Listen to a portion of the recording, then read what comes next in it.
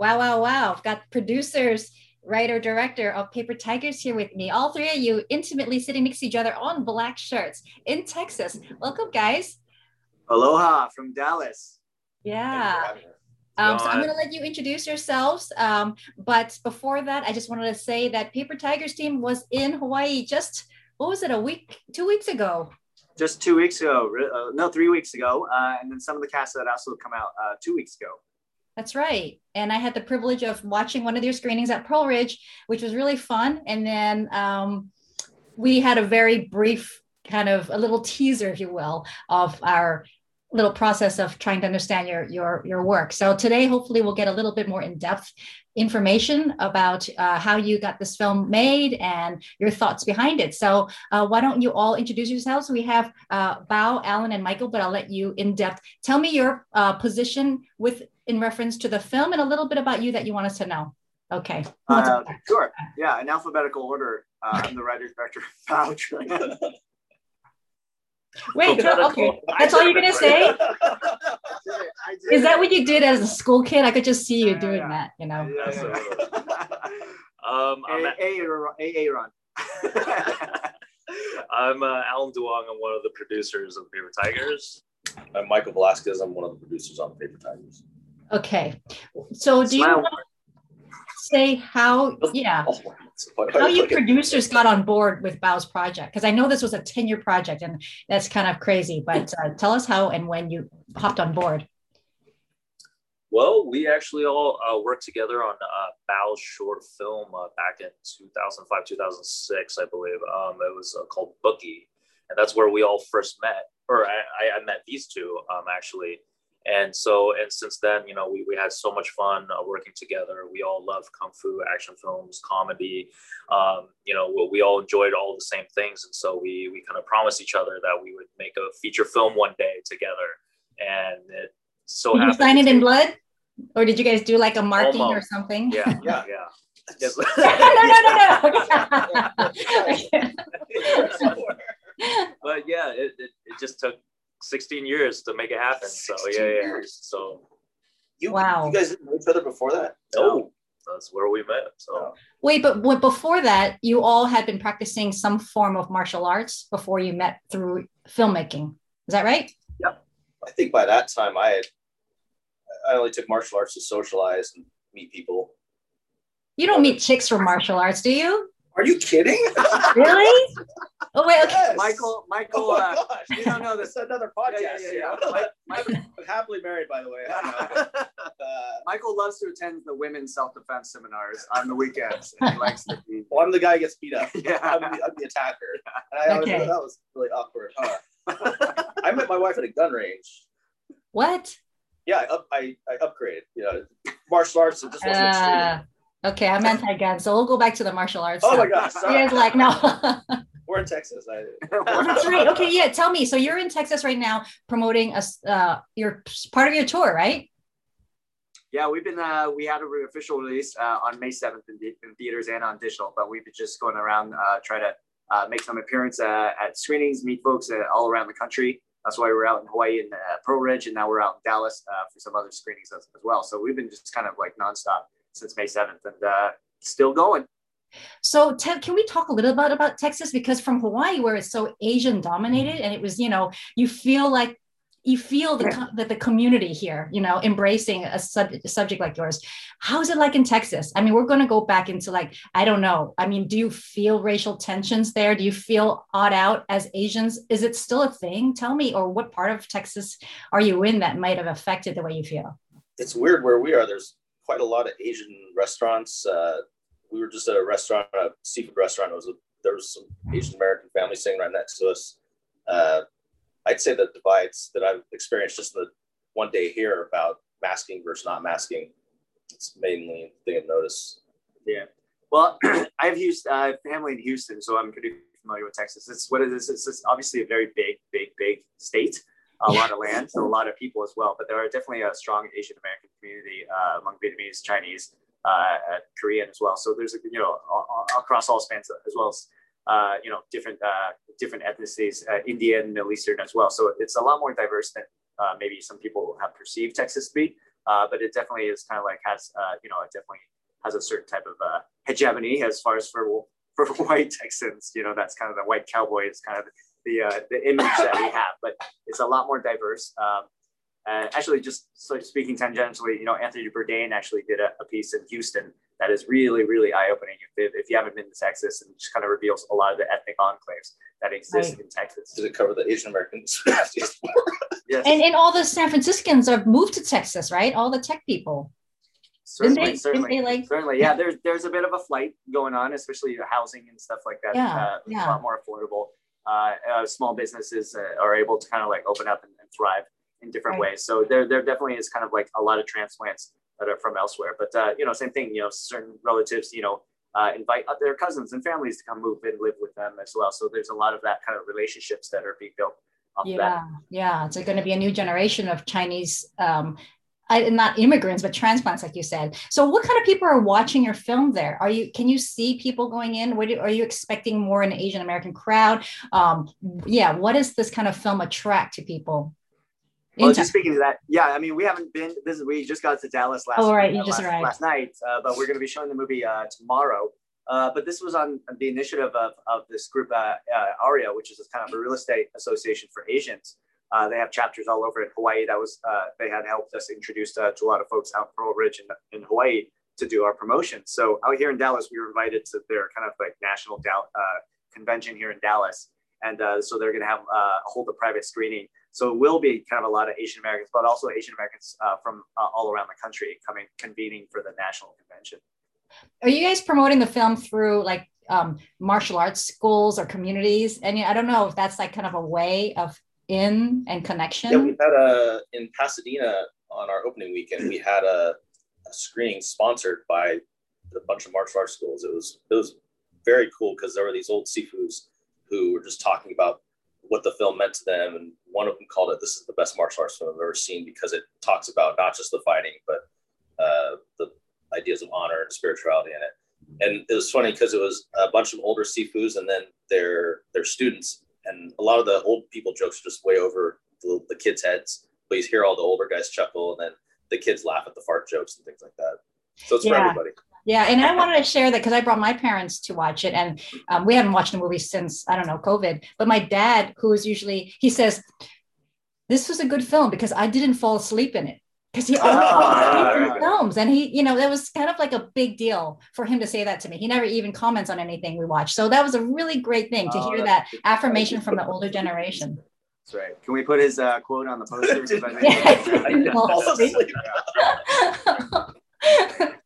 No. Well, just quickly back to the Texas point. The other thing is our distributor, Wellgo USA, is based out here in Plano. Plano is a neighboring city of Dallas. It's a Taiwanese American mom and pop company. Basically kind of started out doing Laserdisc distribution, back in the day with Karaoke Laserdisc for the US. And then they got into distribution, and they were the distributors for Yip Man, the whole Yip Man series, and then the whole Train to Busan and Peninsula, the sequel as well. So they're really kind of into importing Asian films, but they were very interested in Asian American films as a title for them to distribute as well. So even then have, our own film distributor doing a national release based right here out of Texas. So don't snooze on Texas. Texas is full of surprises for sure. That's great to hear. We had the longest theatrical run here in Texas. Oh, yeah. No, congratulations. It's a really good time for you guys. And it's also a legitimately good film. I wanted to clarify if people didn't understand what you meant by Yip Man. That's a Hong Kong film, kind of like, I don't know how many, were there three? There are many, right? There's 7. Four? There's some spin-offs. Yeah. So that was like a huge... 4 with Donnie. Donnie Yen's from Boston, right? Yeah. Yeah. I remember interviewing him years and years ago in Hong Kong when he was just a stuntman, and he was like just doing stuff for people. And look at his legacy now, and he's still working. It's incredible. So can we talk a little bit about, Hollywood has kind of demasculinized Asian American men, if you will, except for Michael and his sexy body. But it's the way the representation reinforces itself with the roles Asians get, because Ron was mentioning that a little bit early, when he was in town, the actor in your film. But so how does a film like yours kind of challenge those stereotypes, and or are you even thinking about how that addresses the implications or the kind of the representation and the cliches and stereotypes of Asian males, if you will? Yeah, maybe we can all put our 2 cents in on this, and I'll start. I think the bigger question is, yeah, there is kind of a whole wide range of Asian diaspora in immigration communities. It's really broad to have huge influences. So it's to do a kind of blanket statement is really, kind of does a disservice to kind of Asian, Korean American experience, Chinese American experience, Vietnamese American experience, and all that. But there is kind of a common thread, especially in America, where we have kind of this Hollywood portrayals of kind of demasculinized, Asian men, either as, in oddly, they're henchmen, but they are almost dehumanized. And because they're dehumanized, they're demasculinized. It has kind of like a complex thing about that. But I think we just kind of wanted to present and portray a story and portrayal of communities that we grew up with and that we reflected ourselves. Like, I'm Vietnamese American, but I hung out with Korean Americans and Chinese Americans and Japanese Americans as a youth. So my experience of Asian America was, much more in line with their experience rather than, say a Vietnamese person in Vietnam, right? It's a different experience. So the whole immigrant community and experience is almost in its own shape in and of itself, regardless of where you come from. So I think we're in that kind of liminal space where we don't really know exactly where we are.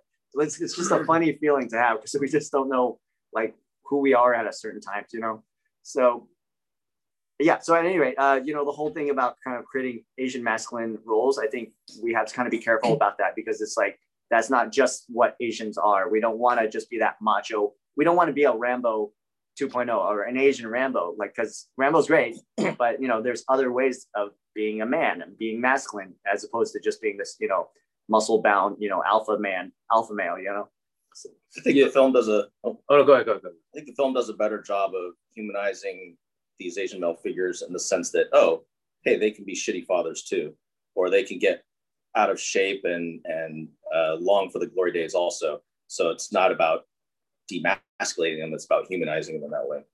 Yeah, and just kind of to add on to, what the guys have said already is that, we want to make sure that when, especially as POC artists, people of color, that we don't continue to have to respond to certain issues when we're making art where, whereas, like our white counterparts in Hollywood can just make a movie that has nothing to do with responding to a social issue that, affects them. Like for us, it's, we need the freedom to create without having to use, for example, trauma as something that, becoming a centerpiece of our art, kind of like in the African American community where there's a lot of pressure for African Americans to constantly talk about their trauma growing up in the hood or, slavery and stuff like that. And for on the Asian side, like we're starting to see kind of this push to respond to demasculate kind of our sexuality or for a Vietnamese war or stuff like that, and so I think that the next stage in Asian Americans in Hollywood is that we're starting to just tell our own stories, our own, how we grew up without having to, make that next another Vietnam War movie, that, we did not live in, like it's just one of those. So, so I think that's sort of the next evolution of the Asian American film. The struggles, the trauma, the struggles, our experiences, it'll be in the film because we're putting ourselves in the film, but it's just not going to be as overt. Yeah. But the question of where you center as a storyteller, and also the audience. And this was a conversation that we often had amongst ourselves during editing, just trying to figure out, like, will people understand this part? Do we need to explain these parts? How much can we kind of get away with it? Because if we're kind of assuming, hopefully we tell a story and, we like to tell a universal story, but also being a specific story at the same time. So that was kind of the high wire act that we were trying to kind of walk on. Yeah, now that you're saying that, can we go into a little bit of your story creating process in creating these characters? Because there are moments in the film that don't feel, on in the package of it, it's a very kind of a kung fu film, action film kind of a genre, but you have these moments of quite internalized dramatic moments of these characters able to kind of reflect and talk about their deeper, kind of more complex feelings. So when you were writing it, how did you construct these characters? Were they based on you and your friends and the problems you were seeing as a Asian American, if that's even like part of your consciousness during the time, or just, what did you put into it that you felt that was important for this film? Yeah, I mean, certainly, I think all of the above. I think when I was writing it, it was just trying to channel it, at least me emotionally, because I was feeling kind of burnt out from the film industry. I started very young and making films, and then one thing to do it as a hobby, but another thing to kind of get into as a career and business and all show business, all of that. So I was feeling burnt out of that. So I just kind of wanted to examine those feelings I was having and also look at the other inspiration I have, which was martial arts. Another youthful inspiration that I had is that. So, and then trying to bring that together in a story like this, where you have these characters essentially trying to, find their roots, find the thing, the flame that they once had, and just like whether that still has value and meaning for them, and also whether it's something that they want to pass on to their children. So, that's just kind of like a whole kind of writing exploration and exercise. They're kind of exploring all those themes, in, essentially kind of this story that is a kung fu movie. And so it's a loving, I don't know if we're not like what would you say? I think we're inspired by it, but we're not trying to like hew closely to it at all. But, we know all the little shorthand and the references, they're all there. And maybe the analogy is, we often like to say, it's like, we wanted to do what Shaun of the Dead did for zombie movies. We want to do for kung fu movies in the same way.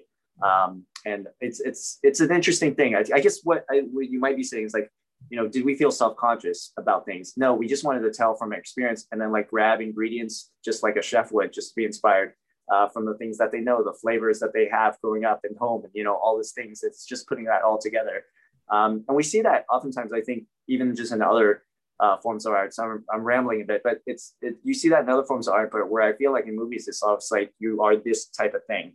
And it's I hate that compartmentalizing. Yeah. But you're talking about this chef analogy, and that's great, because I'm thinking like if you have a restaurant, but the question is, do you make foods that you really want to serve or eat? Or do you think about what kind of clientele you want to come in to eat that food? And so with the audience, it's really interesting because you want to appeal to a larger market, obviously, right? I mean, you don't want to just make it about your experience and your life.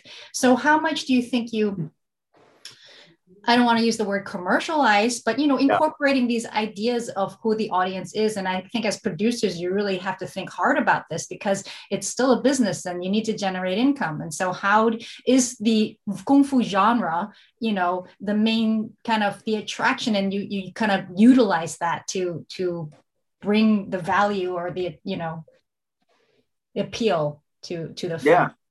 Yeah, I mean, certainly. I mean, like for me, that's the craft of storytelling, how to be both specific and broad at the same time, because there's power in movies that we want to play to the whole world, because that's the power of movies, and that's the power that brings us all together as strangers in the dark. That's what cinema is. I love, what Brad Bird says. Brad Bird's the director of Incredibles and Iron Giant. But he said, our job as filmmakers is to be storytellers, to tell campfire stories. And the campfire is as large as the world. And so that's the way I kind of see it. It's both folksy, very intimate, but it's also with a broad vision and broad kind of like thinking, globally as well. Right. So all those things, all the above, exactly kind of what you say. And kind of go back to the food analogy, we have a lot of friends who are Asian American or Vietnamese American who are now opening up their own restaurants that are drawing upon, the ingredients that they grew up with, their family ingredients, but also like putting their own mix into it, their own personalities, their own inspirations. It's not Asian fusion, Asian fusion. Oh, God, that's such a passé term, right? Yeah. It's a loaded term, but for them, they love these flavors. They, even like here in North America, we use jalapenos in our pho, but, in Vietnam, it's like chili pepper, the red chili pepper, right? Those are all changes, but those are all kind of inspired by what is the world kind of giving you? What's the world you're growing up with? So in other words, like we just use what we have around us. And I guess we'd never have that kind of like, rep sweats or that kind of burden as filmmakers and stories. Like we're just telling us free as we can tell it. I think that's more powerful than anything. I think you'd be surprised if you were to read the first drafts of the script and the last drafts, how little changed. So How little Bao change, did you say? how little it changed. Oh, so Bao had the through line from the beginning, and one of the benefits of being an indie film is if you keep pushing away all this big money to try and get you to change it, you get to keep your vision going the way you intended. So there was never any like thinking of people are going to respond oddly to this, or let's make it more popular. We didn't have to do that. Bao never had to do that. So, you hear stories where like Netflix or whatever streaming company offers, a bunch of money to take the rights, but then you have no creative control. Where do you draw the line on something like that? If you got an opportunity to really talking about that last night. We're trying to figure out where to go because we've done it where we didn't have to change anything.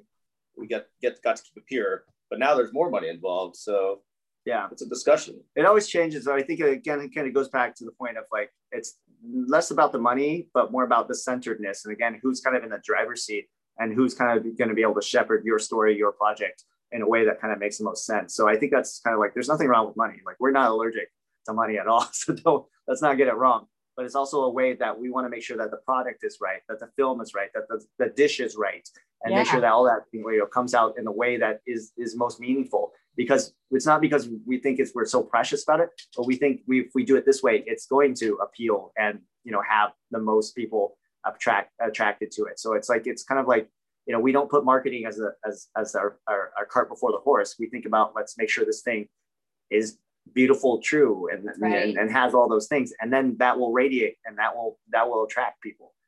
What can you guys share a little bit of the pushbacks you've had in this process of trying to get it out, and how you dealt with Hollywood or just major gatekeepers who may have kind of prevented you from going forward to where you want to go because of who you are?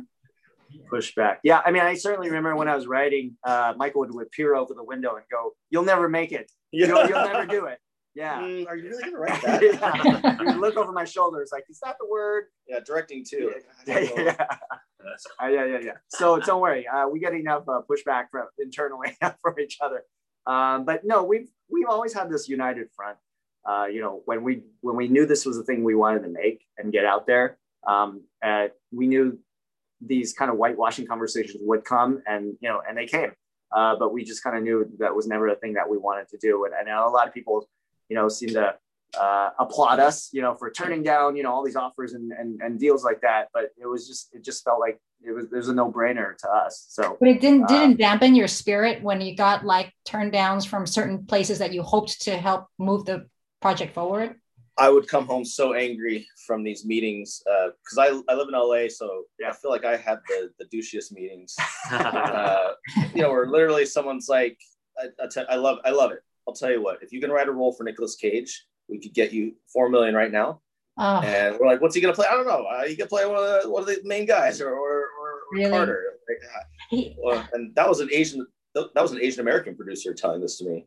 Wow. Another experience I had was not my favorite. It was a real Hollywood experience. I'm in an old Hollywood Italian restaurant in the heart of Hollywood, and we're just talking about all this stuff. And these other producers, they were really intent on bringing in Chinese actors from China who are very hot. Like, these are people whose movies I love, but they couldn't understand the concept that we needed to be an Asian American film. And I think it's all the same thing, huh? And they're like, I was like, what do you mean? These guys work in America? It's like, okay. Thank you for the bread. It was really nice. I'll take these breadsticks. And I mean, to speak on what you said before about trying to cater to, the bigger audience, the universal audience, like that's something that old Hollywood has always tried to do where, they try to add those ingredients that actually don't fit, and, there's data that says, X amount of people love broccoli. So let's put it into, your pho or something like that. It just doesn't fit. That's just not how it works. And for us, like you don't like broccoli in your pho? That's not gonna work. But fusion. But for us, like we are, a united, group, a team that, from the very beginning, story is king. Like as long as everything that we do serves the correct, authentic story, then that's the deal that we should take. And for us, it's about trying to find the right partner versus trying to find the money, because we can find money. Money is, I wouldn't say it's easy to get, but we can find money. But finding the right partner to, kind of support this film from beginning to end, all the way to when we sell, market, whatever, and they're telling their friends to come support the film, like that's harder to find. But for us, that's why it was worth it to spend the 10 years and find the correct people to back us, and find that essentially that army that would fight with us through all of these little battles that we have. And so therefore, that's why everything was so worth it. Do you see this? Yeah, go ahead. Sorry, Michael. I was just going to say a lot of time. I'll shut up. No, you go. I was going to say that.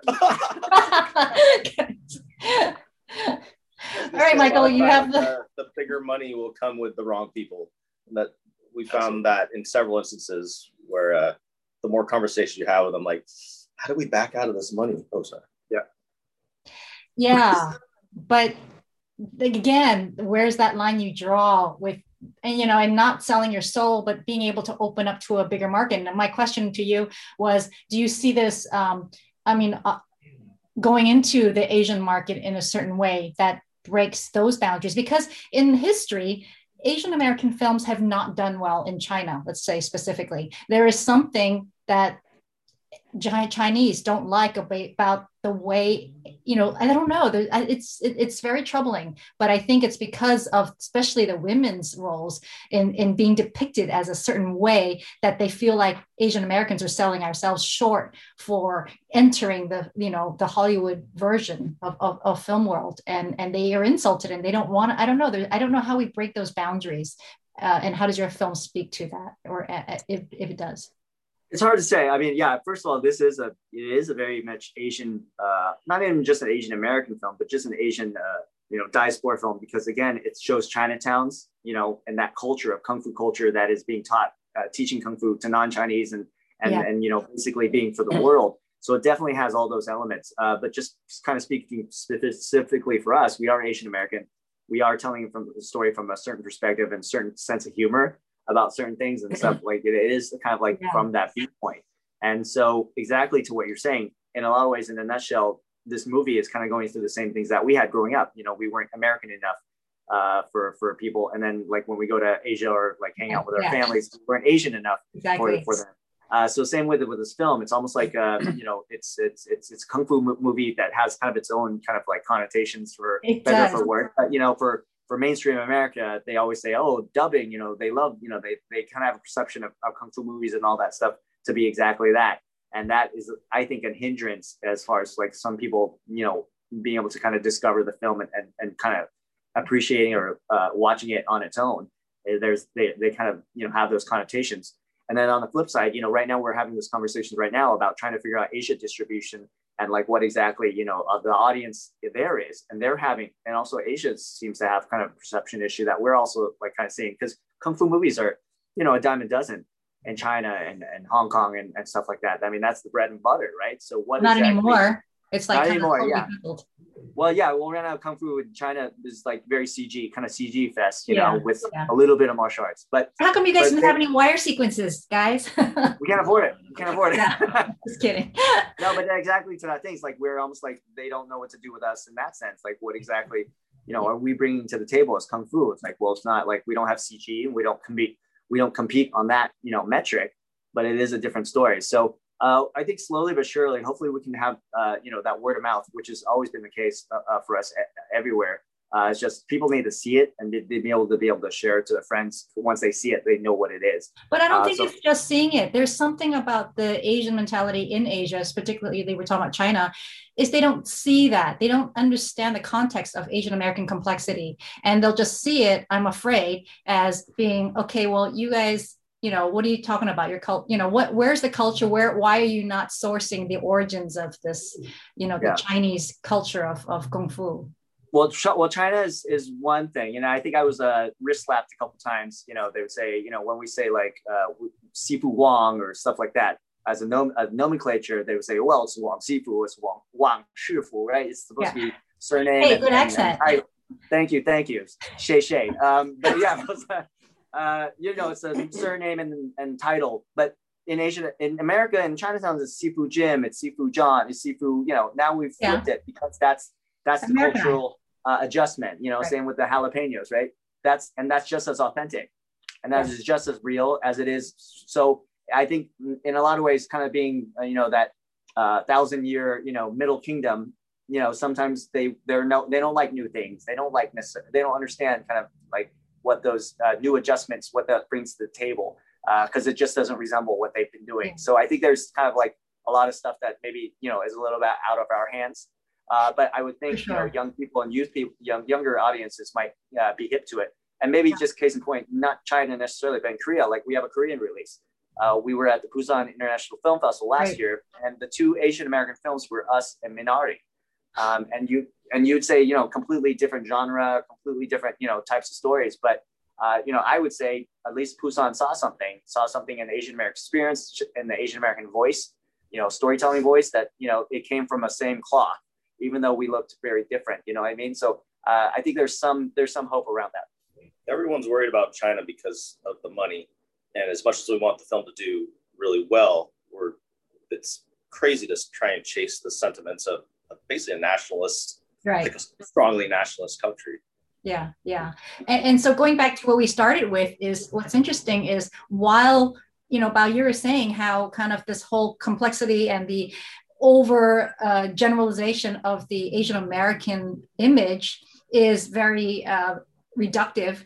At the same time, it's giving space for this kind of new identity for Asians to see what it means to be Asian American, right? There's this double-edged sword of being kind of like trapped under this one umbrella, but at the same time, it gives a space for a certain type of identity. Yeah. Well, 100%. And I think that's also just even the experience that we have with our characters. We have all these we have Vietnamese characters in the movie. They're all speaking Vietnamese. They're speaking Chinese. It's like, that is multicultural America. And that's kind of the experience that we have. And also, you know, we touch upon, you know, anti-Blackness in Asian American communities as well. And that's something that's very unique. And that's not, you know, a, you know, completely known thing around for the rest of the world, even though, you know, it is often experienced here. I wish we had time to elaborate on this whole racial issue, but I know we have a limited time left, but can we talk a little bit about discrimination and how maybe any of you had any experiences with discrimination and how that's affected you, and maybe how that's kind of, this film speaks to any of that? Growing up, did you have anything? I grew up in Lodi, California. It's a predominantly white area, but I went to high school where a lot of kids from Stockton came in, and Stockton is extremely multiracial, multicultural.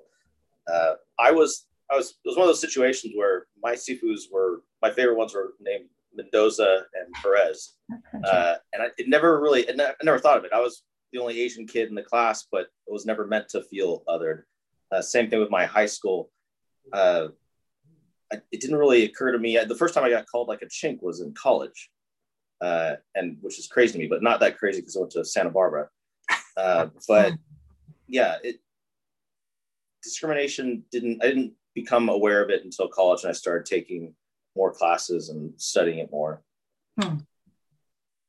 I think obviously we all have stories of, you know, any type of racial prejudice, but I think what's the more often insidious and maybe something that's worth challenging now is kind of the prejudice and racism within kind of white liberal conclaves or white liberal spaces. I think those are the ones that are supposed to be the allies, but are actually not. So I think that's something that we have to kind of start challenging a little bit more about, and especially trying to understand, like, you know, really it's about, you know, being allies with us, rather us trying to ally with their agendas and what their purposes are.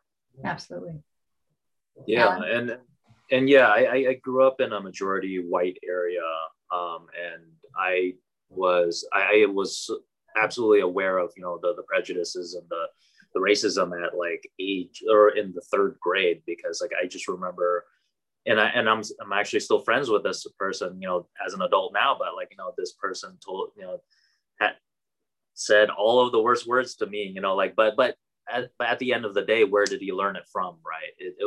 He was 8 years old, and it was clear that, you know, it was coming from parents or whatever it is. But like, I was certainly aware of, you know, like my otherness in this white town, but, you know, what really made me feel at home was martial arts. Like, being, you know, age 9, 10, you know, going to your martial arts class all of my teachers were white.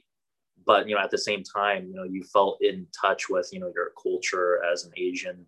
And then growing up, continuing it all the way until my mid-20s. And actually one of my favorite teachers was actually a white woman who now lives in Kona. And so, and you know, she was, it was just something about her that like really taught me about how to be, you know, a better martial artist, better person, everything like that. And a lot of those things are in the movie.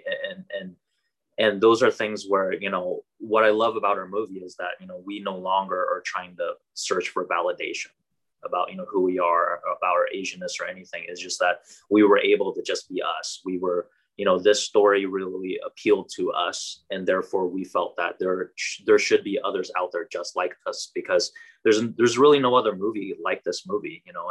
And so that's why we, in that sense, we knew that we had a chance to compete in the market and not trying to validate ourselves in China or anywhere else. You trusted yourselves to be authentic with yourselves and just kind of came out with it. And I think it's like a really perfect time for Paper Tigers to be out here now, challenging so many on so many levels, right? And so you're in Texas and you're going on to go and do more promotions and marketing for it. And so this is for the next year, you're going to be like kind of going all over the place promoting it, right? Yeah, absolutely. Yeah, I mean, that's the goal. I think also trying to meet as many people. And like you mentioned, you know, meeting the audience in New York is very different from meeting the audience in Hawaii, but they all seem to enjoy it, thankfully. But everyone seems to kind of interpret and kind of take away something that's unique to their place, the places that they live as well.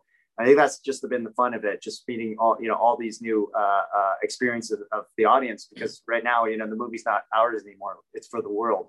So we're kind of enjoying and seeing this little baby kind of grow up and be its own and meeting. Yeah, you know, it's almost a teenager already since the inception of the idea. It's definitely costing us a lot of money, like a teenager. So well, you're reaping in your success, I think. I mean, I really think it's great. Do you hope that this is going to spark a new generation of Kung Fu? You know, because it kind of like went down, you know, I grew up watching Kung Fu films, but then it kind of like fizzled out and there wasn't that much. And then do you think this is something that you would like to see turn into a new trend, or not trend, but, you know, practice? I'd like to keep this our little niche. Okay. Yeah. There's plenty of other stuff out there. Well, it's funny. Yeah, it's funny. Things are, you know, there's Cobra Kai that's going on, and a lot of people seem to think we were like piggyback, like we said, we were at this for 10 years. This script was written long ago.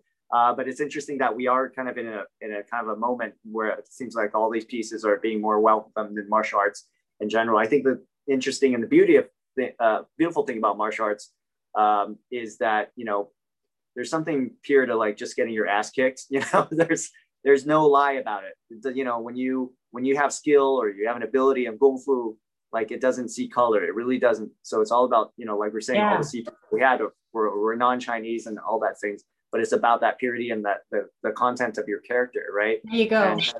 And kind of the same way, you know, when Bruce Lee said, you know, under the sun, we're all the same kind of, you know, people. I think that's kind of exactly what we're trying to get at. Yes, we're Asian American. Yes, we're in Texas. You white Americans might come to see this movie, but we're all human beings. Absolutely. And we all see the story, and we all there's something to kind of be able to kind of relate around this campfire together. And that's what we want to do.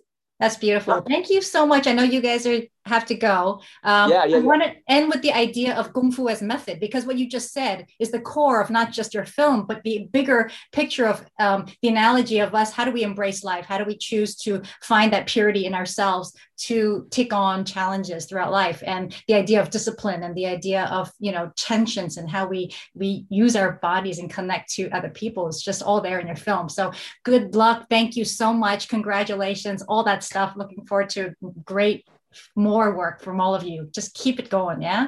This is the fabulous team of Paper Tigers. Bao, Alan, and Michael. Thank you so much. Thank you. Bye.